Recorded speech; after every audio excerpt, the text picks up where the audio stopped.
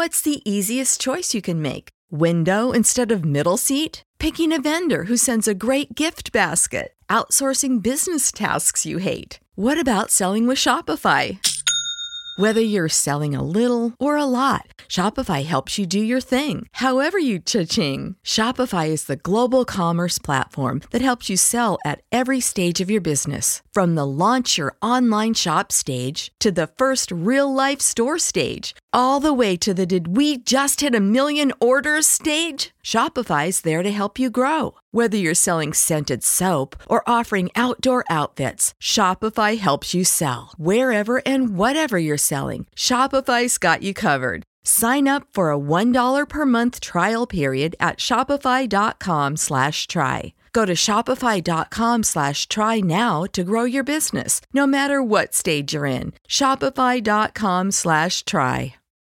When you need mealtime inspiration, it's worth shopping Kroger, where you'll find over 30,000 mouth-watering choices that excite your inner foodie. And no matter what tasty choice you make, you'll enjoy our everyday low prices, plus extra ways to save, like digital coupons worth over $600 each week. You can also save up to $1 off per gallon at the pump with fuel points. More savings and more inspiring flavors make shopping Kroger worth it every time. Kroger, fresh for everyone. Fuel restrictions apply. At the end of the day, when you're talking about the owners, outside of actually the Rooney family and maybe one or two other owners, we're talking about, 30 Trump clones. That's what people have to understand. So the same people picking the cabinet and repicking the cabinet for the United States of America are the same people doing the hiring and hiring almost completely white GMs. And the few times they hire an African-American GM, they're very successful, like Ozzie Newsome or Jerry Reese, both who have brought Super Bowls. So it starts from the top.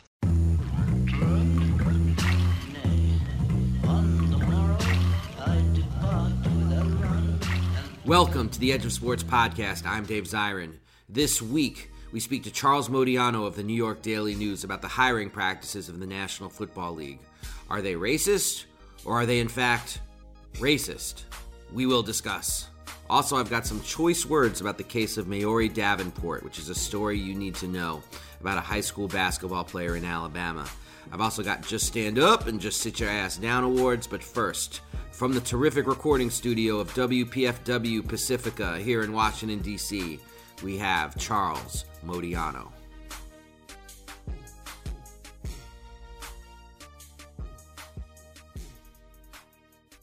How you doing, sir? I'm great. How are you? Well, you look like you're a little worse for wear. You feeling okay? You can tell our audience the truth. Oh, I've been a little under the weather the last few days, but but if I could fill like one of Etan Thomas's shoes, then I'm going to be all right. Man, it might take both of us to fill one shoe in the literal sense, but in the intellectual sense and the sports sense, I think Etan Thomas would agree with me when I say you are absolutely hand in glove when it comes to the collision and the way we talk about sports. So we're very happy to have you here. Well, I appreciate it. You've been doing this for a long time, so everybody else who's been writing from a progressive point of view really appreciates your work for a very long time. Incidentally, back when Etan Thomas was unable to find an outlet to write about the fact that he was against the Iraq War, and I know that you were able to provide that outlet. So we've come a long way. Good gracious. It has come a long way, hasn't it? I used to joke around that talking about this connection between sports and politics, I used to joke around and say, this was like my sort of stand-in joke, that all of us who write about that stuff, we're going to have our convention meeting in a phone booth. Right. That was my little joke. And now it's like you've got this whole generation of writers, websites, all kinds of things that do it. And sometimes I do feel a little bit like Old Man River. Right. Like I just sort of look at it and say, wow, this is no longer a small pond. I mean, but isn't that the point? For me, that always was the point. Yeah. It was never about Morning Glory. It was always about trying to make that phone booth into an actual community of people. Right. And then to help wherever I can. That's why the thing I'm proudest of what I'm doing right now isn't the books or whatnot. And I'm saying this for the audience out there and I'm saying this to you, Chuck, is I've got this publishing imprint for people who want to write about sports and politics called Edge of Sports out of Akashic Books. It's an imprint as part of Akashic Books. So you, Chuck, if you have any sports and politics book ideas, I do. Hint, Let's talk about it. Hint, we'd love to get you on board with that.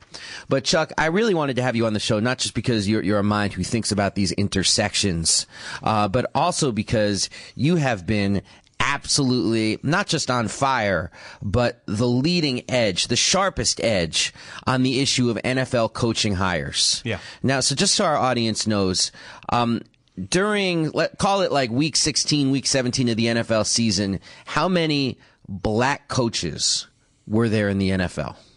Before the end of the season? Before the end of the season. I believe there were 7 or 8. Yeah, it was. Yeah, that's 7. exactly right. And so let's call it 7. So 7 out of 32. And actually, I think that's what is that roughly? 7 out of 32. That's roughly, math people out there, it's just over 20%. Yeah. So, and the African American percentage in the NFL, what is that? 70%. Yeah, over 70%. That is correct. So you've got 70% of the players are African American. Roughly 20% of the coaches are African American.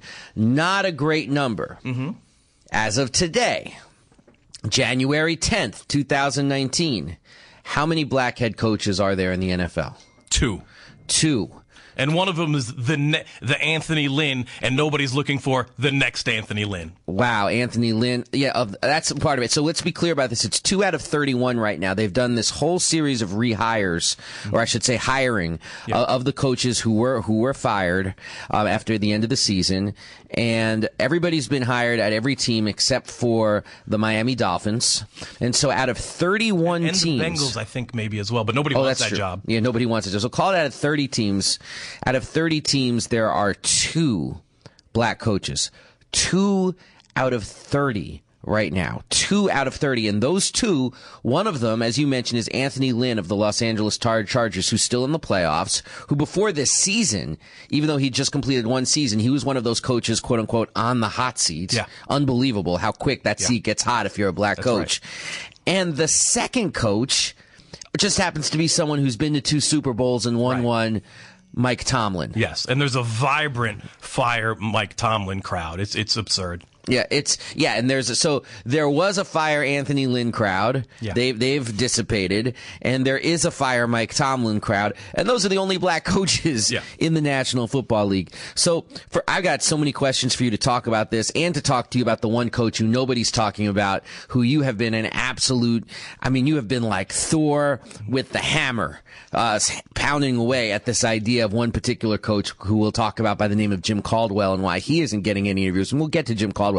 But first and foremost, if somebody asked you on the street and just asked you this question, why is it that there are only 2 black coaches in the National Football League? How do you answer that question, other than just saying the most basic thing about this is racism? How do you answer that question, that there are only 2 out of 31 coaches, 2 out of 30 coaches? Well, the first basic thing I say, this is racism. Okay, good. So you get your starting point. I get my starting point out. But what we have is a league of virtually all white owners.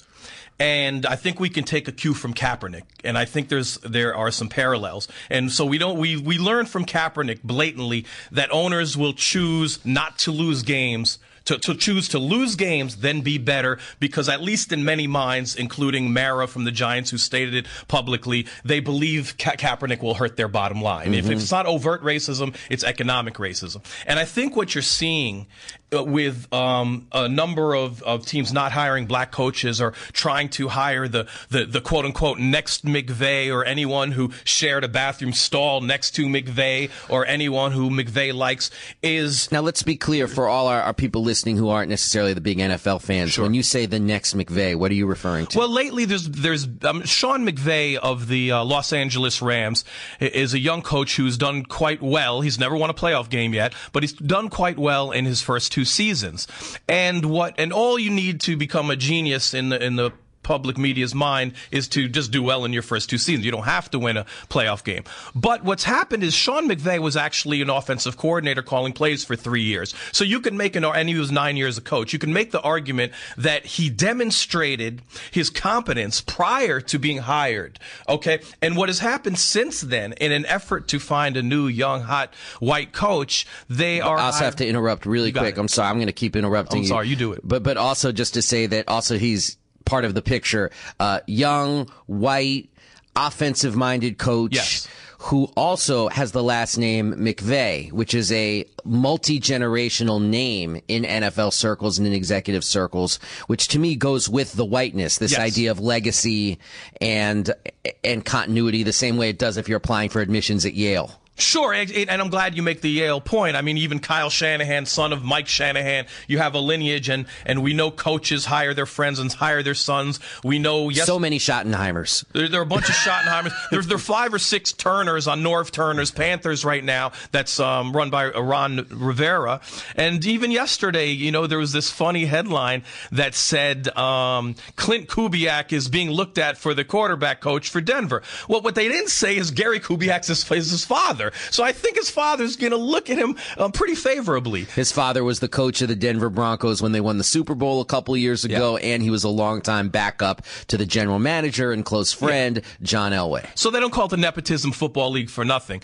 There's a reason for that. And, what we're seeing now is what used to just be the Nepotism Football League is now you no longer have to pay your dues. So you have a guy like Cliff Kingsbury, who's never coached a single down in the NFL, and not only that, in his college days was 35 and 40, unqualified by any measure whatsoever, and he gets one of 32 jobs of $1 billion industry. And where was he hired? For the Arizona Cardinals. And who did he replace? Steve Wilks. Dave, you're good at this. Steve Wilks was a black man hired, and he only got 1 year. 1 year. 1 year to develop. Now, the critics will come and say, oh, well, Steve Wilks stunk. Oh, Steve Wilks only won a few games. Well, Steve Wilks won 2 games over the 49ers' Kyle Shanahan, and I'm told Kyle Shanahan's a genius despite a 10-22 record. So what we're seeing in the NFL is if another quote-unquote respected white coach says you're a quote-unquote great offensive mind, that white reference will trump your win-loss record, your experience as a coordinator, and any statistic that we have. All you need is a white reference from a coach that is respected by white media. Or somebody who a white owner is more comfortable with. One of the quotes I can't get out of my head, it doesn't come from the NFL, it comes from the NBA, and it's when Steve Kerr was hired to replace Mark Jackson as coach of the Golden State Warriors. A fine hire by all counts. Steve Kerr has had a lot of success. That's not my point whatsoever. My point is that I believe it was the owner, Joe Lacob, or a friend of Joe Lacob, who referenced Steve Kerr in comparison to Mark Jackson, and they said he's the kind of person you could imagine playing golf with. And saying it as this kind of compliment. Yeah. And not realizing how that reeks of race, how it reeks of privilege, how it reeks of this idea that says, what does it mean to be in the in club or in the out club? Yeah.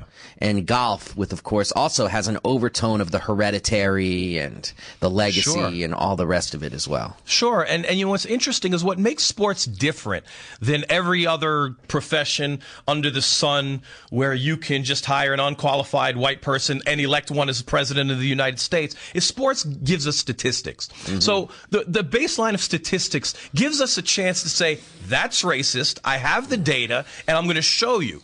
And even despite that, we're still seeing these hires. So what I want to read to you is a real quote. It sounds like an SNL skit, but when the Arizona Cardinals hired Kingsbury, this is what they said.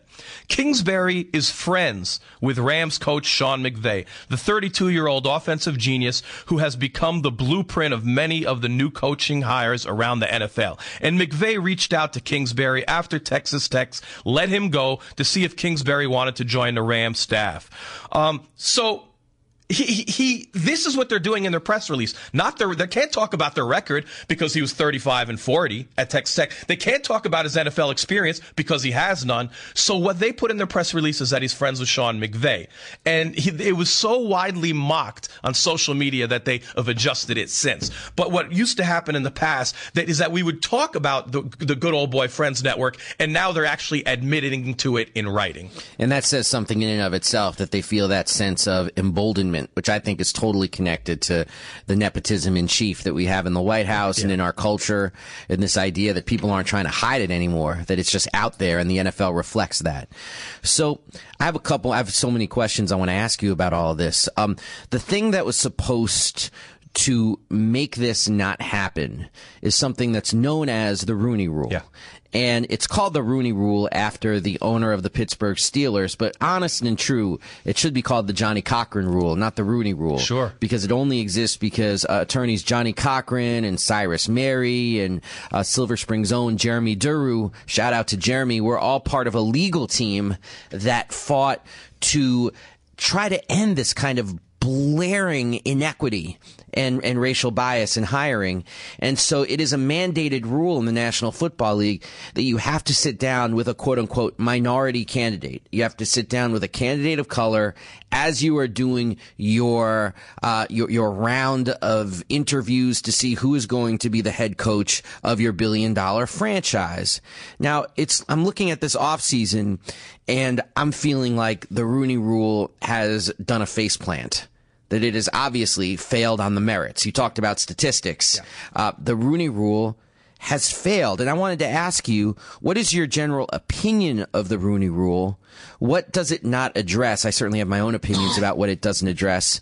And why do you think it faceplanted so hard this offseason after years, you could argue, of granular progress? I think granular progress is the right word. It is marginal success. That's all you could expect from it. You could only expect marginal success. At the end of the day, when you're talking about the owners, outside of actually the Rooney family and maybe one or two other owners, we're talking about, 30 Trump clones. That's what people have to understand. So the same people picking the cabinet and repicking the cabinet for the United States of America are the same people doing the hiring and hiring almost completely white GMs. And the few times they hire an African-American GM, they're very successful, like Ozzie Newsome or Jerry Reese, both who have brought Super Bowls. So it starts from the top.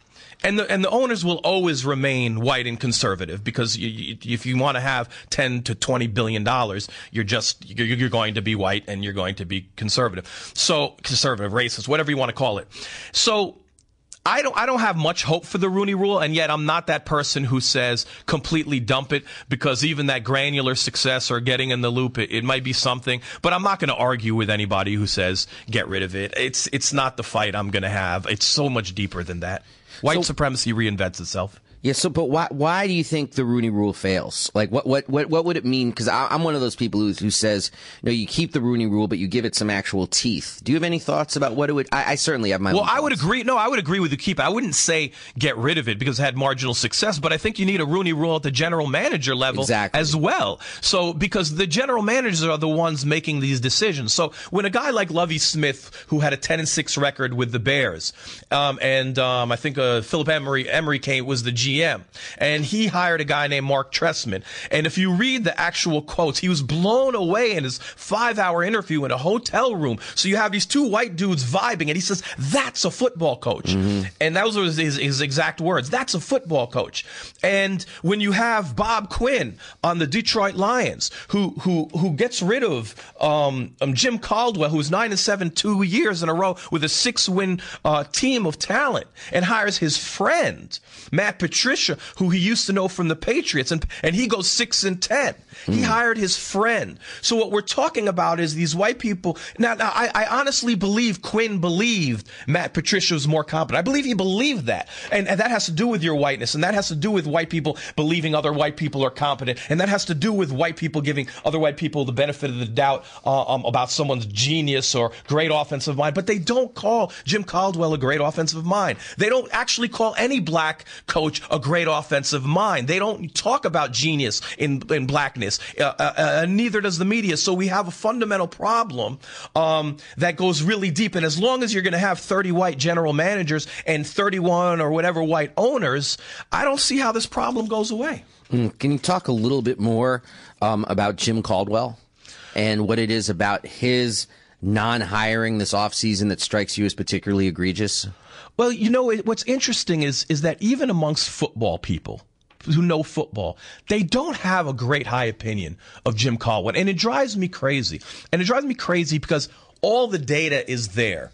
All of the data is there. So we're talking about a man who was once, I'm going to take it back to when he was the quarterback coach for Peyton Manning. And everyone will say he was just along for the ride. But that was not the case. What people don't know is Peyton Manning averaged 20 interceptions his first 5 years. Mm-hmm. And Caldwell was instrumental to cutting down on those interceptions. And Peyton speaks very highly of him. His first year as head Peyton's coach. Rookie year? I'm sorry? Remember Peyton's rookie year? He came in about the 5th, 6th year. His first few years were under Jim Mora. No, but his rookie year, everybody talks about how he had 26 touchdown passes, which was the record until Baker Mayfield broke it this past year. He had 28 and nobody mentioned that he had 28 picks. Right. 28 picks is a mind-boggling number of interceptions. Yes, he had 28 picks. He was willy-nilly. And if you look at every quarterback under Jim Caldwell, we're talking about a man who also went to the Super Bowl his first year with Peyton and had a 16-0 season if he wasn't forced to sit his starters, and he lost in the Super Bowl.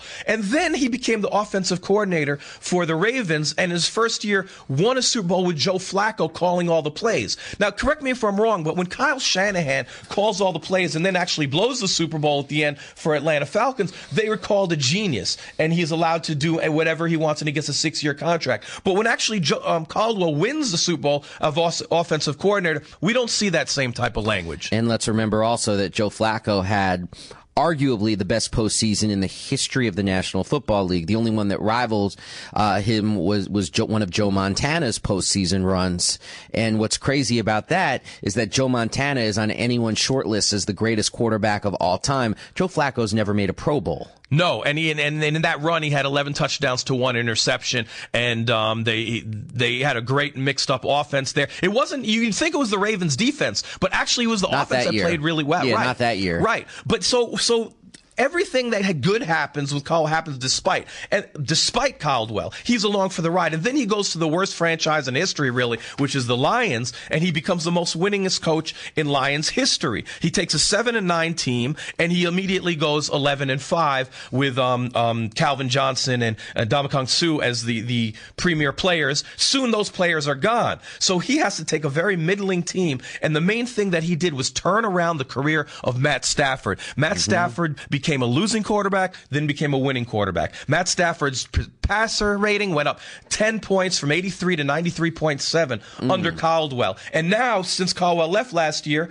it's regressed back to 89.9. So how many times does a quarterback guru have to help a quarterback and win before he could get some credit? And the fact is he can never get credit. And he's followed all of the racist rules applied to head coaching and offensive coordinators. Now, you've been online ferociously. Yeah.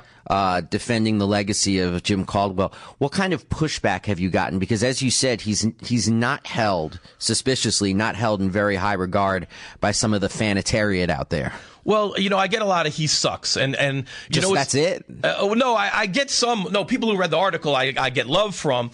But a lot of times what happens with fans are very selective. All football fans, all coaches. Like, if you make a play at the 2 minutes at the end of the game that they don't like, they call out your loss. And they say, you're bad at situational football. You're not an intelligent game manager, all right? But the difference is when Andy Reid messes up his clock management, it is not an indictment of his intelligence. But if you find a play and you don't like Jim Caldwell, how he did it at the end of the game, well, then he's stupid. And this is the language they use in Detroit, including many of the writers. So I'm a metric guy. I'm a data guy. If you tell me someone's bad at situational football, well, let me measure that. So I went over and I looked over all the close games that Jim Caldwell has been in. And he wins nearly 60% of his close games. Mm-hmm. He nearly 60%. Oh, I'm telling Chuck right now. We're all transparent on the air. Just raise your mic up a little bit. Okay.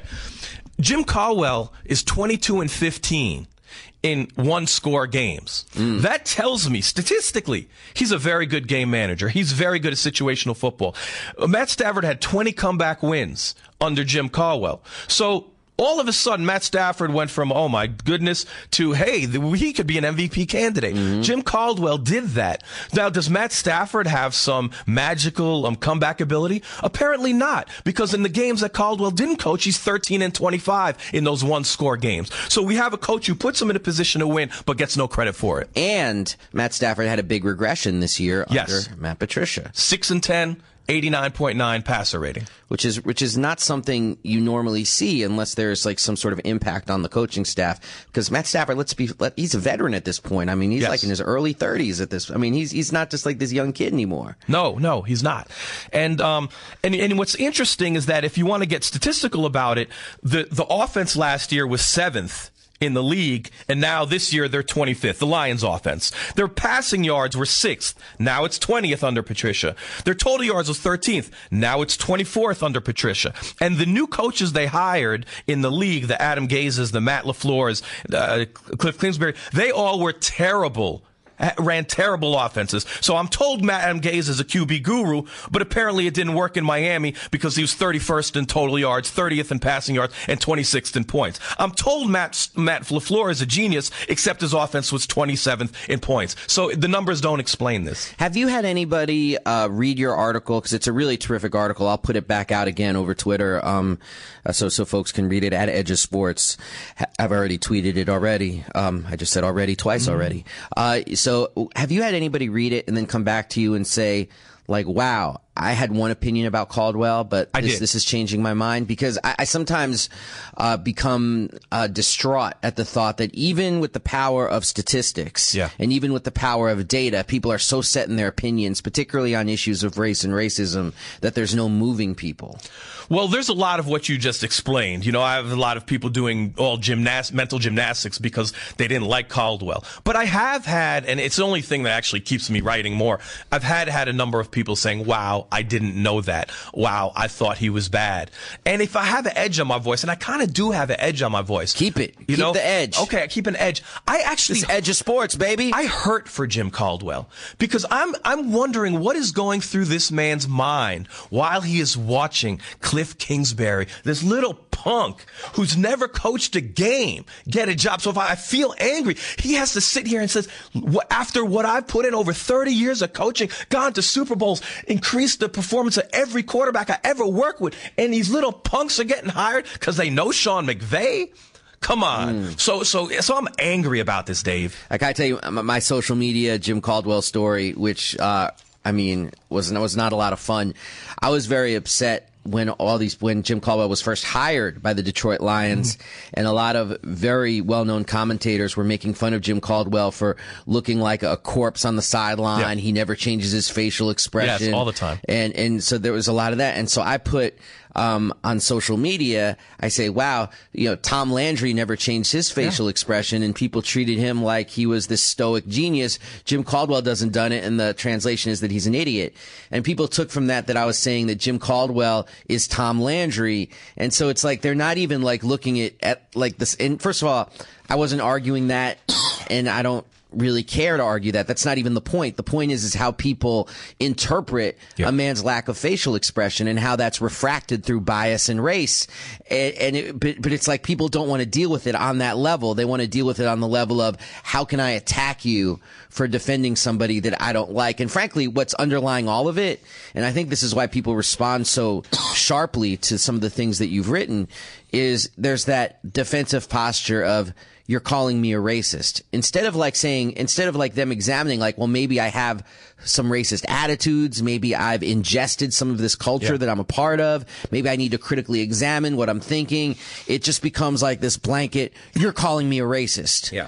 And that lack of self-reflection, I feel like, becomes amplified by social media, becomes amplified by a polarized culture. And so, I mean, I give you a lot of credit because it's a tough fight. It really is. It is a tough fight. I mean, the only way you can do something is if you say something's racist, let's say you're playing the race card. So, my personal go-to is statistics. And you go to the statistics, and the statistics back him up. Now, you talk about the facial expression. That's real. Everyone says in Detroit. And the popular interpretation is you don't have enough fire. You don't have enough fire in the belly. How come he doesn't show more emotion on the sideline? Does anyone say that about Bill Belichick? Does anyone? No. They don't say that. So you have the separate rules for black coaches, not just in performance, but in how you're supposed to look. They want someone to look like Mike Vrabel. Exactly. And and like this idea, and there's no shortage of this about asking people in the black culture lie to also be performative in some way. and to like interpret quiet competence in some way as being unthinking. While Tom Landry, again, is like this amazing field general because his face doesn't change expressions. I've got one more question for you, and then we'll go to break. My producer, Magic Mike, is looking at me like, come on, man. But I got one more question because we've been, he's like, I don't care. All right, we've been dealing with statistics. Yes. And I'm going to ask you to stray away from the facts and get into the realm of wildly speculative opinion. Okay. If that's okay. Let's do it. All right. I put this out on Twitter. This is something that I feel like needs to be discussed. And what I wrote was like sort of sarcastically, gee, how can we possibly talk about racial bias from a group of owners who've given millions of dollars to Donald Trump and who colluded against Colin Kaepernick, and now they have racist hiring practices? How dare we may say such a thing? Hey, where's that sand for my head? And I guess what I wanted to ask you is, do you think there's any connection between this mini era of Colin Kaepernick and rebellious players and owners very directly saying, we're not going to hire black coaches? Do you think there's a connection between actually trying to punish the black pipeline in the NFL to be punitive? I know, wild speculation. We have no idea. This could be exactly what you described earlier, an obsession with offensive numbers, an obsession with legacy, an obsession with the next pretty white young thing, an obsession with all of those things, with the McVeighisms. We could talk about that. But do you think there is a punitive element to this where they are going after the black coaching pipeline, some call it the Dungy pipeline, for the explicit purpose of punishing black rebellion? Well, first of all, I won't dismiss that. I will not dismiss that. It's on the table. It's on the table. What I think I could say is that because of Kaepernick and because of the Take a Knee movement, they want to show that they can be as white as they can possibly be to counteract that. Whether it is done in a malicious way or an economic way or this way, I do believe there's a connection there. So what they're selling is white hope. We no longer see the average black quarterback. There are no Tony Banks like there used to be in the 90s. There were 2 or 3 Jeff Blakes. There used to be average black quarterbacks. They no longer exist. You have to be an elite black quarterback or have the potential to be an elite black quarterback, the leadership position. And now they're eliminating all the black coaches unless, you have such a pedigree like Mike Tomlin or you're practically going to win a Super Bowl like Anthony Lynn. Do I see a connection there? I do see a connection there, and I believe it is responding to a white fan base that may feel, you're getting too black with this Take a Knee or too permissive with this Take a Knee. I need more whiteness in my game. And wow. So, all right. So we are going to get speculative. I'm going to get speculative as well and say that these owners, man, they a lot of them are the fundraisers of the alt-right in this country. They fund the organizations. They fund the candidates. And so, first of all, the idea that they wouldn't have racial bias in their hiring is, to me, incredibly naive. And the second point I would make is I think they are still absolutely smarting over what Colin Kaepernick exposed, and they are willing to make other people, purely on the basis of the color of their skin, pay the price, because that's what they do. It's a modus operandi. I can't dismiss that at all. So we can't dismiss it. All right. Well, and I got one last question for you. Let's do it. I mean, that's the last one, because and this is about how the media is covering this, because you put out, I mean, some of your tweets, and tell everybody your Twitter handle real quick. It's a great follow. Chuck Modi 1. It's at Chuck Modi 1. Chuck Modi 1. And yeah, I've been kind of relentless on the coach thing. There was one thing, you've been relentless. It's been driving you crazy. But even for me, who's got a pretty thick skin when it comes to this stuff, you put out one thing yesterday that sent my eyelids back like, wow, Chuck went there. So I want to ask you to explain this one tweet. Is you said that 90% of the media that's been covering this is actively doing so, as you put it, in bad faith. Like they are actively not talking about this issue, even though they see it. And I mean, so first of all, I don't want to put words in your mouth. What did you mean by that? That the media is covering this in bad faith? 90%. Yeah, this is why I'm an outsider, by the way. But this is fine. It's okay. I'm gonna choose truth every time. I think what I said was, if you came to the conclusion for both Cliff Kingsbury and Matt LaFleur that they were great hires. And I have to respect you as a media mind, both of them, not one, but both of them, despite their incompetence, despite their background. With a 90% accuracy, I could only conclude that you're carrying NFL water to some degree, or you are protecting access that you have. Just like the way people protect access for the White House, people understand when you have access to an NFL team and locker room benefits and be able to interview people, you protect that access well. So when I say you're operating in bad faith, is I don't believe you have the full independence to honestly say that Cliff Kingsbury hire was ridiculous. Not only that, it was a monument to white privilege. And let me tell you what else Matt LaFleur has not accomplished anything with the Titans, and we're hiring him. I'm not seeing factual analysis. So when I see that across the board, then I have to say something's wrong here. Bruce Arians, fine, good hired. Man's paid his dues. He's done. He has some definite success behind his name. So we're not talking about all white coaches. We're talking about the completely incompetent and inexperienced ones. Yeah, I hear you. But you're talking about that the media is actively not covering this. Yes. Because they're access merchants for the National Football League. Yes, and I believe, and what sometimes I get dismayed at is when you really, and you've been in this so much longer than I have, Dave, when you realize the tentacles of the NFL machine and how far they reach and how much they touch. And let's be honest, ESPN and the NFL, they're contractual partners, so they have a mutual interest. This doesn't mean there are not a couple of ESPN writers who've been very good at calling this out. The vast majority haven't. But what I'm saying is there are larger corporate interests at work here. Absolutely, and we need to understand that. It's the same way I was furious at the news networks for airing Donald Trump's 8-minute racist infomercial about the wall. That's not an attack on the individual. That's not an attack on the individual journalists who work for those networks. Yeah. That's an attack on the corporate structure. Unfortunately, too many people also don't differentiate between those things. But hey, we'll be back right after this with The Collision, 89.3 FM WPFW, your home for jazz and justice. Thank you so much, Charles Modiano. You can follow Charles and all of his writing on Twitter at ChuckModi1. That's Chuck Modi and the number 1. We'll be back right after this with a quick word from the sponsor of this podcast, The Nation magazine. Okay, look, the need for independent journalism has never been more important, and The Nation brings it each and every week like they've been doing since 1865. I'm serious.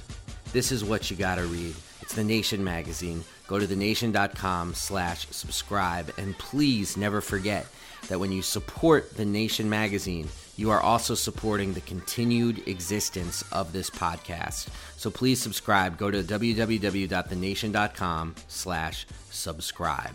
And now, back to the Edge of Sports podcast. We are back on the Edge of Sports podcast. Happy 2019, y'all. If you missed me, I missed you more. You better believe that. Now I've got some choice words about the story of Maori Davenport. If you haven't been following her story, let me just tell you straight off that Maori Davenport is back on the basketball court thanks to a ruling by an Alabama judge that took place just hours before we recorded this podcast. But I still want to tell you her story because it is so outrageous, and justice delayed is still justice denied. So look, the story of Maori Davenport, it demands more attention, even as the noise of the NFL playoffs and the daily drama delivered by the NBA threaten to drown out every other story in the world of sports. Davenport is a senior basketball player at Charles Anderson High School in Troy, Alabama. She's one of the top players in the country, and she's committed to play for the legendary Vivian Stringer at Rutgers University. Yet she was declared ineligible for her senior season at Charles Henderson, and she missed 16 games before that judge's ruling that I spoke about at the start of the show. Davenport played for Team USA over the summer. This is just the most outrageous story. And she led the team in rebounding and blocks, and they won a gold medal. Well done at the Under-18 Championship. And she received a stipend check for $857.20, which is standard practice for players on the team. But Davenport was one of only 3 players on the squad who still had another year of high school eligibility. And the Alabama High School Athletic Association does not allow payments of more than $250 to be made to players under its authority. The fact that USA Basketball sent the check at all was a clerical error, and it has taken full responsibility and apologized. Davenport returned the money immediately. That should have been the end of this story. But in an act of startling cruelty, the Alabama High School Athletic Association instead attempted to prevent Davenport from taking the court for her senior season. It's worth noting that neither of the other two players, who also still had their senior years in front of them, who hail from different states, have not faced similar draconian punishment. This is a garbage decision by the Alabama High School Athletic Association, and it should be roundly roasted for being this vindictive towards a model student athlete who committed no offense. In her first comments following the suspension, Davenport said, "I never imagined I would be training a whole season without playing a game, but that seems like what's happening. It's been hard, but I still have hope. Maybe something good can come out of this. Maybe the rule gets changed. It may not help me, but I don't want this to happen to any other athlete."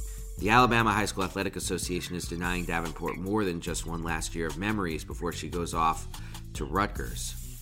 The move also prevents her from becoming a McDonald's All-American and receiving the kinds of national accolades for which she would have been able to compete. ESPN's Jay Bilas, who's one of the sharpest critics of the rules that govern high school and college sports, was able to speak to the head of the High School Association, Steve Savarese, and the ensuing conversation speaks to just how obtuse the heads of amateur federations are. Savarese told Bilas, "My charge is to uphold the rules. What if I said no? What if I let her play? If I make an exception to one rule, it opens up a Pandora's box on all of our rules. How could I enforce any rule? If I made an exception here, I would be arbitrary and capricious." It's difficult to see how, as Bilas points out, this ruling could be seen as anything but arbitrary and capricious.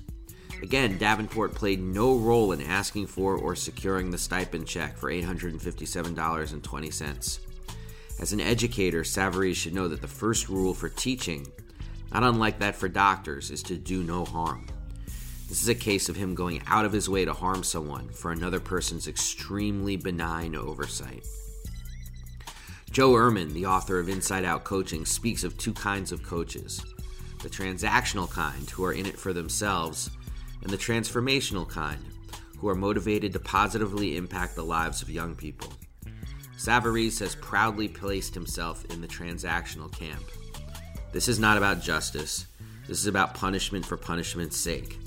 This is about the kind of pettiness that only serves to make its practitioners look small.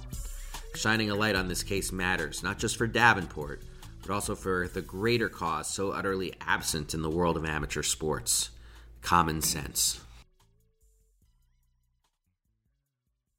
We'll be back right after this with a quick word from Edge of Sports.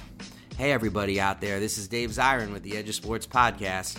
People got to know that we put this podcast on with elbow grease and bubble gum on a weekly basis. And we're proud of the work that we do. We love it, but we can't do it without support from you, the listener. So please go to patreon.com/edgeofsportspod and support the podcast. That's patreon.com/edgeofsportspod. Any little bit you might give to support the podcast actually makes a huge difference to the work we're trying to do. That's patreon.com/edgeofsportspod. We appreciate you. Make no mistake about it. And now, back to the Edge of Sports podcast. And now it's time for the Just Stand Up Award. Just stand up and just sit your ass down. The Just Stand Up Award this week goes to Andy Murray, tennis player who is saying goodbye to the game. And just a quick shout out and tip of the hat to a player who is not only a great champion in the world of tennis, somebody who eked out a place for himself in the era of Nadal, Federer, and Djokovic, but also is somebody who was absolutely positively a proud, open feminist and who spoke back against sexism whenever he had the opportunity. There was, of course, the moment where he was being praised for being the first person to win 2 Olympic gold medals, and Murray cut the questioner off and said, well, Venus and Serena have won 4 each. Or when he was asked by a journalist how it felt to see Sam Querrey become the first U.S. player to reach a major semifinal since 2009, and Murray cut him off and clarified with, male player. He also spoke out for equal pay for women's and men's players and used the highest possible platform to do it. Andy Murray also matched his words with deeds, hiring Emily Mauresmo as a coach and crediting her for changing his game and then defending her when she would be attacked after every loss. No less a person than Billie Jean King took to Twitter to write, "You are a champion on and off the court. So sorry you cannot retire on your own terms, but remember to look to the future.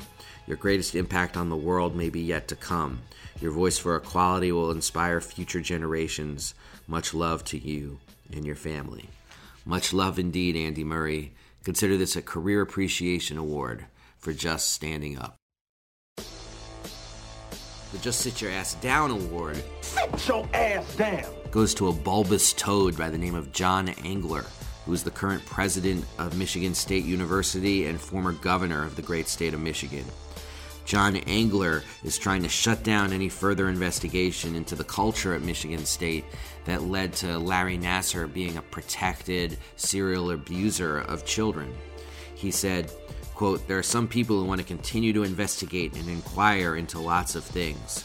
I wouldn't support anymore. We're trying to get rid of lawyers and consultants now. We're trying to go back to work." Now, Engler's comments prompted a very strong reaction on social media. Jacob Den Hollander, the husband of Rachel Den Hollander, the woman who first publicly accused Nassar, called for Engler to be fired and said, "When you are eager to get back to work and move on from the worst case of serial sexual predation of minors in decades, while obstructing attempts to get to the bottom of what happened, well, it tells everyone a lot about what sort of person you are." Damn straight. Just sit your ass down, John Engler, you bulbous toad.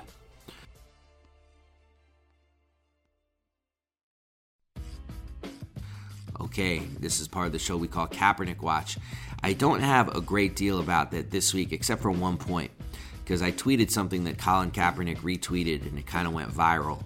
And it's just, I didn't even think two things about it when I tweeted it, and I think it's worth sharing. It was a poll taken by Bleacher Report that said 95% of NFL players said that they believe that Colin Kaepernick should be on an NFL team. 95%. And I tweeted that out with the comment, well, if they sat out a game or even threatened to sit out a game until Colin Kaepernick was signed, he'd be signed tomorrow. And Kaepernick retweeted that, and it's gone all over the place. And I guess I just want to say that I know it's a lot easier to say than do when it comes to like a mass wildcat action or a strike and that kind of level. But I think it's just worth reminding us that that's where the power really lies. So if that many players really do want to see Colin Kaepernick back on an NFL field, that is what it would take. It would take labor action, because as the Los Angeles teachers are showing us right now, labor action is the only way to win.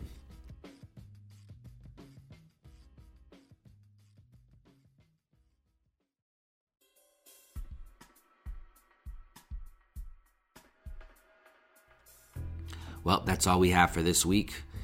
Thank you to everybody for listening. It's so great to be back doing this show. Next week, I'm so excited. We're going to have Kane Coulter on, the former Northwestern University quarterback who tried to unionize the players at Northwestern. I've been wanting to interview him for some time. He and I have spoken off the record on several occasions. I'm so happy to get him on the mic and get his thoughts about the NCAA and his experience in Northwestern. And wait till you hear what he's doing now. It's going to blow your proverbial socks off. Thanks so much to everybody for sticking with the show. Thank you to The Nation magazine. If you like the show, it actually does us a huge favor if you rate it, if you make a comment about it at iTunes or your podcast app of choice. I just have to tell y'all that, we're competing against the big boys. We put this out as independent media, so anything you do to spread the word helps a ton. For everybody out there listening, please stay frosty. We are out of here. Peace.